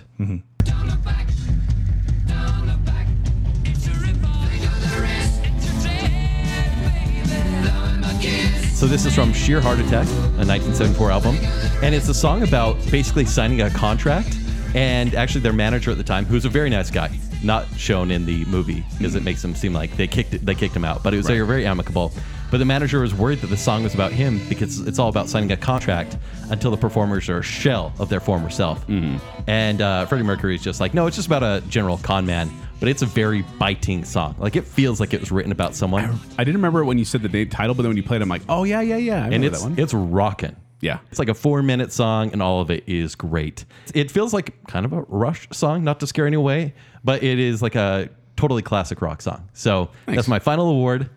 So let's move on to the 5 best Queen Top five. songs. Top five. Let's not five. match, please, on every single song. Okay. Ooh, it's going to be close. Okay. I am just going to come out with it and say it right now. My list is brought to you by Bohemian Rhapsody, which means it's not on there. What? Oh, sponsored by Bohemian Rhapsody. Sponsored, like the Hey, Zach. 90s bracket should have Thank been you for sponsored by taking Nirvana. a chance. So it's my list is sponsored by Bohemian Rhapsody. Did you just thank the guy that bashed on We Will Rock You and We Are the Look, Champions? it's going to diversify the playlist. Yes. I love this song. This comes on all the time at my barbershop that I'm training at right now. I love when it comes on. It makes me smile. This comes from the 1984 album The Works. Radio Gaga. Yeah. And it reminds me of the Live Aid concert video. I was at the gym last night listening to this song. Yeah. It's perfect. It's so good. I love the claps.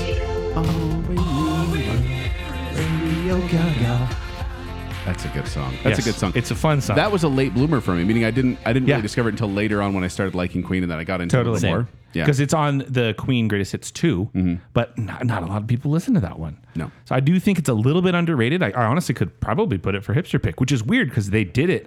It was the second song they played in Live Aid because they played the piano portion of Bohemian Rhapsody and then moved in very awesomely into this song. But I still feel like it's underrated. Yeah, I think so too. I think it's a great pick, Zach. Still not forgiven. Never will be. Because my number 5 pick. Yeah, I understand. Now, I'm kind of cheating here, but not really. So if you notice, this is the end of We Will Rock You, which then leads into We Are the Champions. Good transition. Nice cheat. My number 5 is We Will Rock You / We Are the Champions. Yeah. Because they were issued together as a single, and also radio stations usually played the songs consecutively without interruption, and when performed live, usually they played consecutively. And at sporting events, usually played consecutively. And to me, like on my Joey's Favorites cassette tapes, I played them back to back. So to me, they're kind of one song, but not really. Yeah. These are also the last 2 songs that Queen performed at Live Aid. I think that it's a fantastic song. The We Will Rock You, that starts, and I'm just there with everyone. It happened we went to Demolition Derby. Yep. And it happened where they started playing We Will Rock You, and all of us. And then Zach walks out. Zach was at Live Aid, and he walked out in the Yeah, I last 2 actually songs. I turned off the video after Crazy Little Thing Called Love. Overrated. But how many hit songs do you know that are just percussion? Right. And this song, aside from the Brian May solo at the end, is just Which is stomping, is the clapping, best and part singing. if you can suffer through stomping and clapping. It's so good. And that We Were the Champions, that is such an emotional song. And just, I feel that. I remember having a high school experience Yeah. where it played, I think it was after a game after we won and they started playing it. And I had that swelling emotion of like, yes, we are the champions. Because you just feel it when you hear it. So, Zach, when you're under your bridge, how many riddles do you ask? I am a troll. Exactly. All right. So, my 5th favorite Queen song is from A Kind of Magic in 1986. Really? Oh, I'm glad you picked this. Nice. So this is one of those misheard lyric songs. Yep. And there's a history behind this one. So this is from the Highlander soundtrack and From a Kind of Magic, So right? the romantic theme from the movie. Funny, I don't know it from Highlander. I know it from the album. But Who Wants to Live Forever is the name of the song. And so I'm going to go back into my LDS mission. And there was a tape that was in one of the cars that I had. And this tape had a bunch of church songs, right? Mormon Tabernacle Choir. It had Somewhere Out There from An American Tale. And it had Who Wants to Live Forever. I don't think this was a church-approved tape. It sounded like it because Somewhere Out There felt very spiritual at the time. Yeah. But Who Wants to Live Forever? I always thought it said, there's a time for us. Yeah. There's a place for us. But Yes. the song is, there's no time for us. There's no place for us. Oh. What is this thing that builds our dreams yet slips away from us? Meanwhile, I'm like, forever families, let's go spread the message. And I'm like, Who Wants to Live Forever? That's a great message. But the song is actually really sad because Connor McLeod has to, or he's supposed to leave the love of his The life. whole point of Highlander is that there's these immortals, people who've been living for centuries. Yes. Who fight each other and see who can be the last one there. Right. But they live forever unless they get their You're head not chopped supposed off. to fall in love because they're going to die. Yeah, everyone you love is going And to so, die. Who Wants to Live Forever? It's not Who Wants to Live Forever. It's like, Who Wants to Live Forever? Exactly. And I totally misheard that, but it was a very spiritual track at the time. Church approved. Yeah. All right, Zach, what's your number 4? I'm really glad you brought up lyrics because actually my next song, my number 4, is based on lyrics as well. This is the first time I actually looked up the lyrics online to figure out what they were saying. This comes from 1974's Sheer Heart Attack. Avoid complications. She never kept the same address. This is Killer Queen. Just like a baroness. Met a man from China, went down to Geisha Minor. Then The again, thing about this one, this took a while to grow on me. Did it? Yes, I immediately loved it. I didn't. When I was a kid, Yeah. I didn't like it as much. I like the laser voices, but then it took a while to grow on me. I now love it. I was always like, what are all these words? You know, it was also Bicycle Race. I'm like, what are they all singing? What are all the references and all that? But Right. Yeah. But Killer Queen. I was like, what's happening here? And it's just such a toe tapper. It's really fun to listen to, and I think this song is fantastic. It's so good. So my number 4, I already liked. I liked this song. Then I saw it in a movie, and it became so much better. And it's this. Stop me now. Was this movie Shaun of the Dead? Yes, it was. Having a good Get your pool sticks out. If you haven't seen Shaun of the Dead, it's a great scene. Sorry, this is weird on a podcast. So, Don't Stop Me Now is just like one of the greatest examples of the multi-track harmony vocals, and I love how it starts off slow, gets really fast, and then ends slow again. This is one that's been featured in commercials and songs, and it's become more popular as it's went along. And of course, we talk about Shaun of the Not Dead. my favorite album from Jazz. Oh no, from Jazz. Well, Yeah. although what else came from Jazz? Was it? Oh yeah, There were Another like Bites 2 the or 3 Dust. good songs. Yeah. There's Another Bites- Another One Bites the Dust came But from Jazz. Zach would as say well. it's a terrible song. So That's true. But this is one where Jazz is not the best album. no. Well, yeah.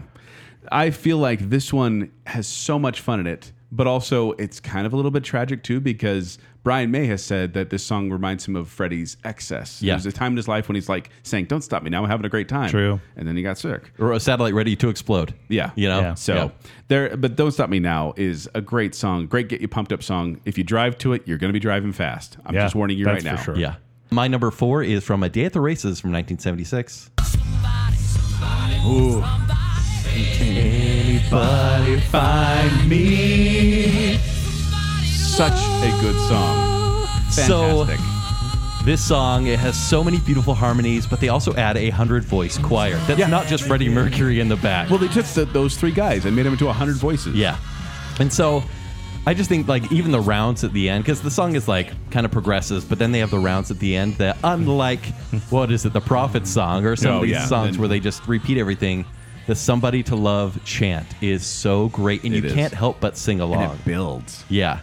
So yeah, Somebody to Love, my That's number a 4. great choice. I I like this playlist already. This is a good playlist. This next song also comes from A Day at the Races, actually. And this was the song that built my respect for Queen. I actually saw the music video and I watched as it showed Freddie, who obviously normally is the lead vocalist, but he was singing as one of the many layered background voices. And I just saw the passion that he was singing with. And I was immediately hooked. Hey. Why have we done this multiple times? I know. But this song is beautiful.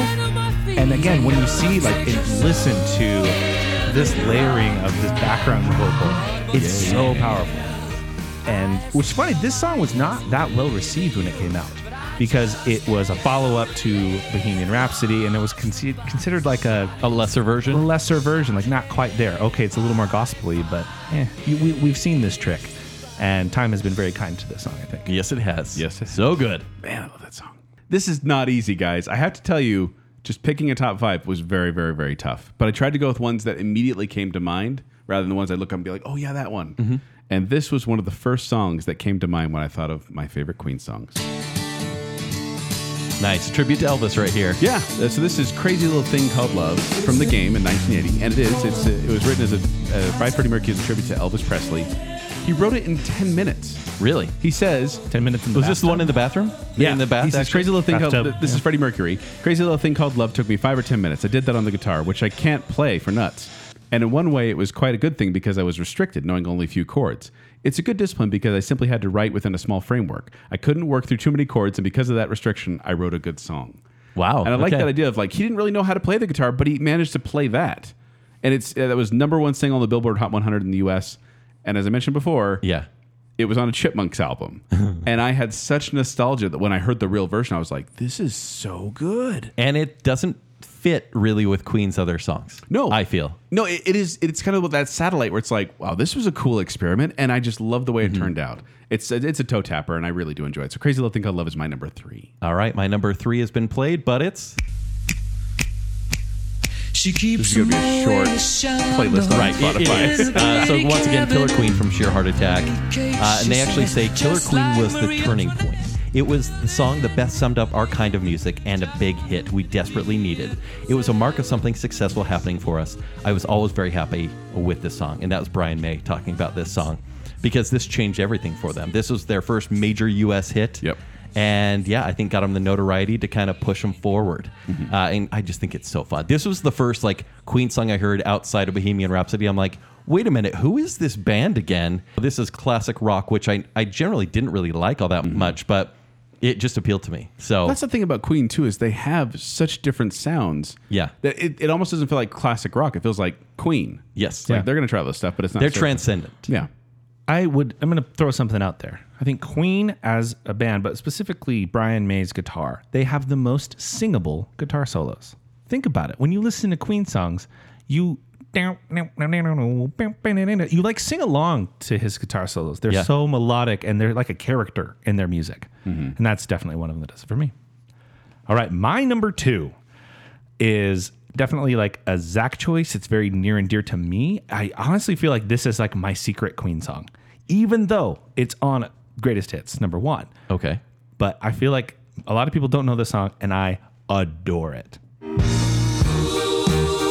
So good.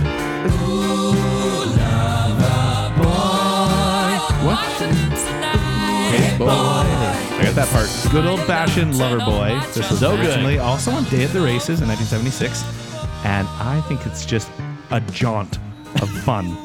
It's a whisk and a jaunt. It is. It brings good feelings, and it's peppy, and sort of, I don't know, this vaudevillian thing that Freddie would do. Very theatrical, and one of my favorites. Yeah, great It's a song. delight. I love this short playlist. So I'm sorry, guys. I really am Why sorry. are you sorry? I know. It's going to be a short playlist. This is my number 2. Yeah. So this one, somebody loved Freddie Mercury when I talked about it. I just love the gospel choir sound of it, and I love the layering. And the funny thing about the song is it is pretty deep. It's talking about this guy who's not finding love and wondering what his purpose in life is. But that you talked about the bridge part. Yes. Where they build up that chorus. So one time I was at a friend's house. He'd gone upstairs to go to the bathroom or something like that. I was downstairs and we just had the album playing. And this song came on and I was laying on my back, eyes closed, just singing along with it. And right before that, I start getting into it. Find me somebody to love. And I start singing and all of a sudden I hear giggling. And his sister and her friend were sitting there watching me. Oh, no. Just sing on my back, eyes closed, just jamming out to Queen. You're just trying to find somebody to love. And I didn't care, honestly. I was like, well, you're lucky you didn't get They to should have joined in. They should have. Oh, man. yeah, I that's one of my memories of the song because I pretty can't good. help but sing along to it. It comes on, I want to sing. So my number 2, this number is the 2. first opportunity to play this song, and I believe it's probably someone's number 1 and not on someone's list. It's Is this the real? This is not your number 1. this is my number 2 Queen song. This is I'm really aware of the harmonies in this song. yeah, right? After 13 times, 13 crossovers there. There's not much to say about this one. It's from A Night at the Opera from 1975. This is just You say there's not much to say about because this we're one? going to say a lot. Because I feel like you're going to be talking about this one. This song is just straight up epic. It's got so many layers. It doesn't follow a normal song progression. No. With the chorus or verses. And it's so strange. And Freddie Mercury knew that going in. He knew that this would be, hey, here's where the opera parts come in. What? Okay. And it's so layered. There's incredible talent coming from this song. This is a great song. It is just a great just song. a little, It's a fantastic song. Just a little overplayed. Oh, come on. Just a little. It's only Just 'cause number it 2. charted 3 times in different decades. Right. Or so really overplayed then. Yeah, that's an amazing song. Yes. And I told you, my list is brought to you by Bohemian Rhapsody. Which we should have done that. We should have said brought to you by Bohemian Rhapsody. That's what we should have done, Zach. Why did you tell us to do that? Because it's a good idea. What's Because your- honestly, it's the answer. It's great. What's your number 1? It's wonderful. What's your number My number 1? one. Your number 1 is a brought song- to you by Bohemian Rhapsody. My number 1, brought to you by Bohemian Rhapsody, is a song that I have a lot of fun listening to. I think it's great joy and also have very positive associations with it. It comes from the mediocre album from 1979, Jazz. Short playlist. Yeah, really short. I love this song. Every time I've sung it at karaoke, I think it is a blast. And of course, the Shaun of the Dead connection is fantastic too. But you said I wouldn't even like this song. Yeah, I think this is my favorite Queen song. a And great you know, song. honestly, if you ask me in a week, I might have a different answer. Sure. I'm tapping my toe right now. But I will never skip this song. burning. I will It's always burning. listen to it. So good. There's no point in building suspense because my number 1 is Bohemian Rhapsody. As it should be. Mamma Yeah. mia, mamma mia, mamma mia, let me go. And I did this part specifically because this is the part on Wayne's World where you're like, what's happening? We're going to do the thing, aren't we? What's going on? What are they doing? We're gonna do it. Totally going to do it. Everyone do it at home. It's not easy to do with headphones. We're headbanging over here. So this 6-minute suite was written by Freddie Mercury. It has an intro, a ballad segment, an operatic passage, a hard rock part, and a reflective coda. And this is what, like you said, this does not have a traditional verse, chorus, verse, No. chorus. There is no chorus. You can't sing the chorus of Bohemian Rhapsody because there is no chorus. And apparently he'd been kicking this song around since like the 60s. He had this in his head of what he wanted to do. And then he said, in 1985, he talking about the song, he said, it was basically 3 songs I wanted to put out, and so I just put the 3 together. And the band, they just called it Fred's Thing as a joke as they were recording their album because they'd have him there for like 10 to 12 hours recording this thing. They had to keep coming back to it, keep overdubbing Galileos over and over again. for sure. And then they did initially when we were going to release it as a single. The studios and executives were just like, "That's not going to fly. It's a 6-minute song. It's not going to be a single." And so he gave it to his buddy DJ Kenny Everett and said, "Hey, I'm going to give this to you as long as you don't play it." Isn't that Wink, interesting? wink. Yeah, as long as you don't play it. It's a promotional track. Yeah. Don't play it. Yeah, and then he said, "Okay, I'm not going to play it," and he played it 14 times in 2 days. Yeah. and people went nuts for it. He played pieces of it first, but then he played it its entirety, and people kept calling and saying, "When's it going to come out? When's it going to come out?" And they were so thrilled with it. But once again, it's no chorus, kind of a nihilistic song if you kind of listen to the lyrics. Sure. But even Freddie said people can read whatever they want to into the song. There's Yeah. really no meaning that I'm going to give you. Yeah, he kind of kept it to himself actually, and Yeah. kept kind of the secret of the song with him. And then Weird Al Yankovic did do a Bohemian Polka. I want to point that out as well. Yeah, the polka songs are always But great. this is a song that, like I said, my dad, huge fan of the Eagles. We talked about it before. Right. Hotel California is his ultimate song. This is the only song we've ever got him to This is the consider contender. a contender Right. to the greatest song of all time. He considers is Hotel California. Yeah. But I think Bohemian Rhapsody is fantastic. I do, gentlemen, I want to do something, if I may, something that's never been done on Bacon Cell before. Oh, here we We're go. going to retire this song. No, this is going to be a very short playlist. So I'm wondering if you guys agree with this. If we just add after our best and after the awards, but before the worst, we each get to add 2 other Queen songs to our playlist. Deal. While we're in this mode, I did ask you guys while we were preparing if you had to pick one album from Queen as your favorite. What I would want it to be? pick my favorite Queen song first. Oh yeah, he's got number 1. Oh, Yeah, but guess what? Sorry, Kent. We've already played it. You did number one. again. This song is absolutely magic. I'm burning through the sky, 200 degrees. That's why they call me Mr. Fahrenheit. Yeah. This song, Although they're British, so it should be Celsius. it should be. This song is straight fire. This is the most, and this is going to sound less fun, but the most efficient Queen song. It's got the short length, but at the same time, it's got the intensity, all the intensity you'd ever want from a Queen song. It's what you just want to like jog to or run to. Yeah. Or Yes. tap your You toe to. want to move. Yeah. It makes you want to Is move. this in Like, Baby you can't Driver? stop If me. not, it should have been in Baby Driver. It's No. not in Baby There Driver. is a Queen Brighton song. Rock is in Brighton Baby Rock. Driver. Yeah. Don't Stop Me Now Stone Cold Crazy. is like, for me, it's Bohemian Rhapsody, but like trimmed down to make it tight. Now, I apologize, Ken, for cutting you off. Okay, no worries. I It's forgot fine. you had It to go. happens But I'm also just like, wow, how many times did we match up? That's pretty funny. all the time. Yeah. You're not keeping track, Zach? Usually you keep track. Yeah, I forgot. Oh, all right. Okay, so I asked you while you were preparing, what would be your favorite album if you had to pick a single album? Because Easy. Queen has a couple good songs and everything. You say Easy. easy, Joel. Greatest What's Hits. yours? Oh, come on. Greatest Hits one. First is, one. is the answer. It's the answer. No, if I can't pick that though, because you did before say greatest hits probably wouldn't count. No. It's got to be in regard to songs that I like. The game had a lot that I enjoyed. It has Another One Bites the Dust, Crazy Little Thing Called Love, and Save Me, which I like. I enjoyed those three, but I'd probably say A Night at the Opera because I discovered 39, which I put in my. That was a pleasant surprise. And Seaside Rendezvous was so much fun. It's like this little good song. quirky, Yep. old timey almost, and it has Bohemian Rhapsody, and then it has a God Save the Queen at the end, which is really cool to listen to. It does have I'm in Love with My Car and the Prophet song, but I don't know. Probably Not at the Opera. I had the most notes on because I was very engaged with that album. Yeah. All right, I'm going to go for Sheer Heart Attack. It's your heart attack. This one the is album, not the song. Yeah, Yeah. this one is the most consistent for me. It starts off with Brighton Rock, then immediately Killer Queen. Yeah. And then a couple tracks after that, you have Flick of the Wrist, which I just discovered and loved. And Lily of the Valley, Stone Cold Crazy is such a cool song. You should put that on the playlist. Yeah, Stone and Cold so Crazy is great. for me, there's not a skippable track here. I just love this one, and I feel like this is where they realized that they were Queen. I put 2 songs from A Day at the Races in my top 5, and so I really considered that one. But when I'm thinking of listening through an album, I kind of like that experience. And I had to go with A Night at the Opera as well. Nice. One of the things I actually found was Lazing on a Sunday Afternoon. It's like Yeah. a 1-minute song. It's this cute little thing that leads into I'm in Love with My Car a little bit. But it was just such a pleasant listening experience. 39 as well. You already mentioned. That was great. I like Sweet Lady a lot as well. Love of My Life we haven't talked about. Oh, yeah. Love of My Life is gorgeous. It's a gorgeous song. Then, We of course, promise we're just not going to put greatest hits on the playlist. No. It's not just going to be the greatest hits. Yeah. No. Well, just some of the key ones we talked about. Yeah. No, and let us know if we didn't talk about your favorite Queen song or if we downplayed your favorite Queen song or if we give enough praise to your Queen song. Let us know. We want to know your feelings on Queen on Twitter, on Facebook, on Instagram. We're there listening and replying, and join us there and join the conversation. Absolutely. And make sure to check out our Spotify playlist as well. We'll be posting that at baconcell.com. But before we go, we want to thank some patrons in a couple of key categories, including the I Am the Listener, which includes Adrian Gray, Lady Terry A. Finley, Sean Sandquist, Just Plain Old Kyler, Alicia Bass, Braden Winterton, Sweet Bottom Cakes, Jessica Drought, Jennifer Kilkowski, Adam and Rachel Crump, Plot Twist Media, Babs, Glow Clendaniel, and Allison Gall.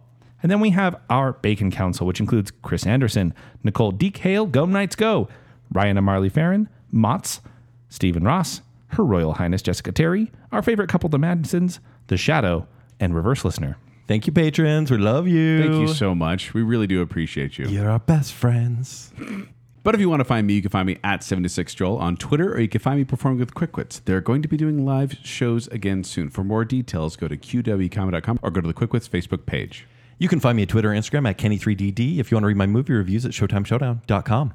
If you'd like to connect with me, you can do so on Twitter and Instagram at Tumbling Mustard. You can follow my barbering adventures at Pomade in the Shade, and then maybe catch me at the Desert Star. I'm in a show there. If you're in the Utah-ish area. And then more importantly, make sure you're following Bacon Sale on social media, including liking the Facebook page and going to Twitter and Instagram at Bacon Sale. While you're doing that, stop by tpublic.com/Bacon Sale, where you can get some merch there, some bunch of fun stuff. Get yourself a Bacon Sale t-shirt or whatnot. And then if you like what's going on in the show and you want to support us further, stop by patreon.com/Bacon Sale, where financial support starts at just $3 a month. You can get yourself some goodies like Bacon Bits or even exclusive reviews, which we just had on Patreon. Yeah. Patreon.com/Bacon Sale. So until next time, I know we take a lot seriously on this show, but at the end of the day, Nothing really matters. The listener can see. Nothing really matters. Nothing really matters to me. Any way the wind blows.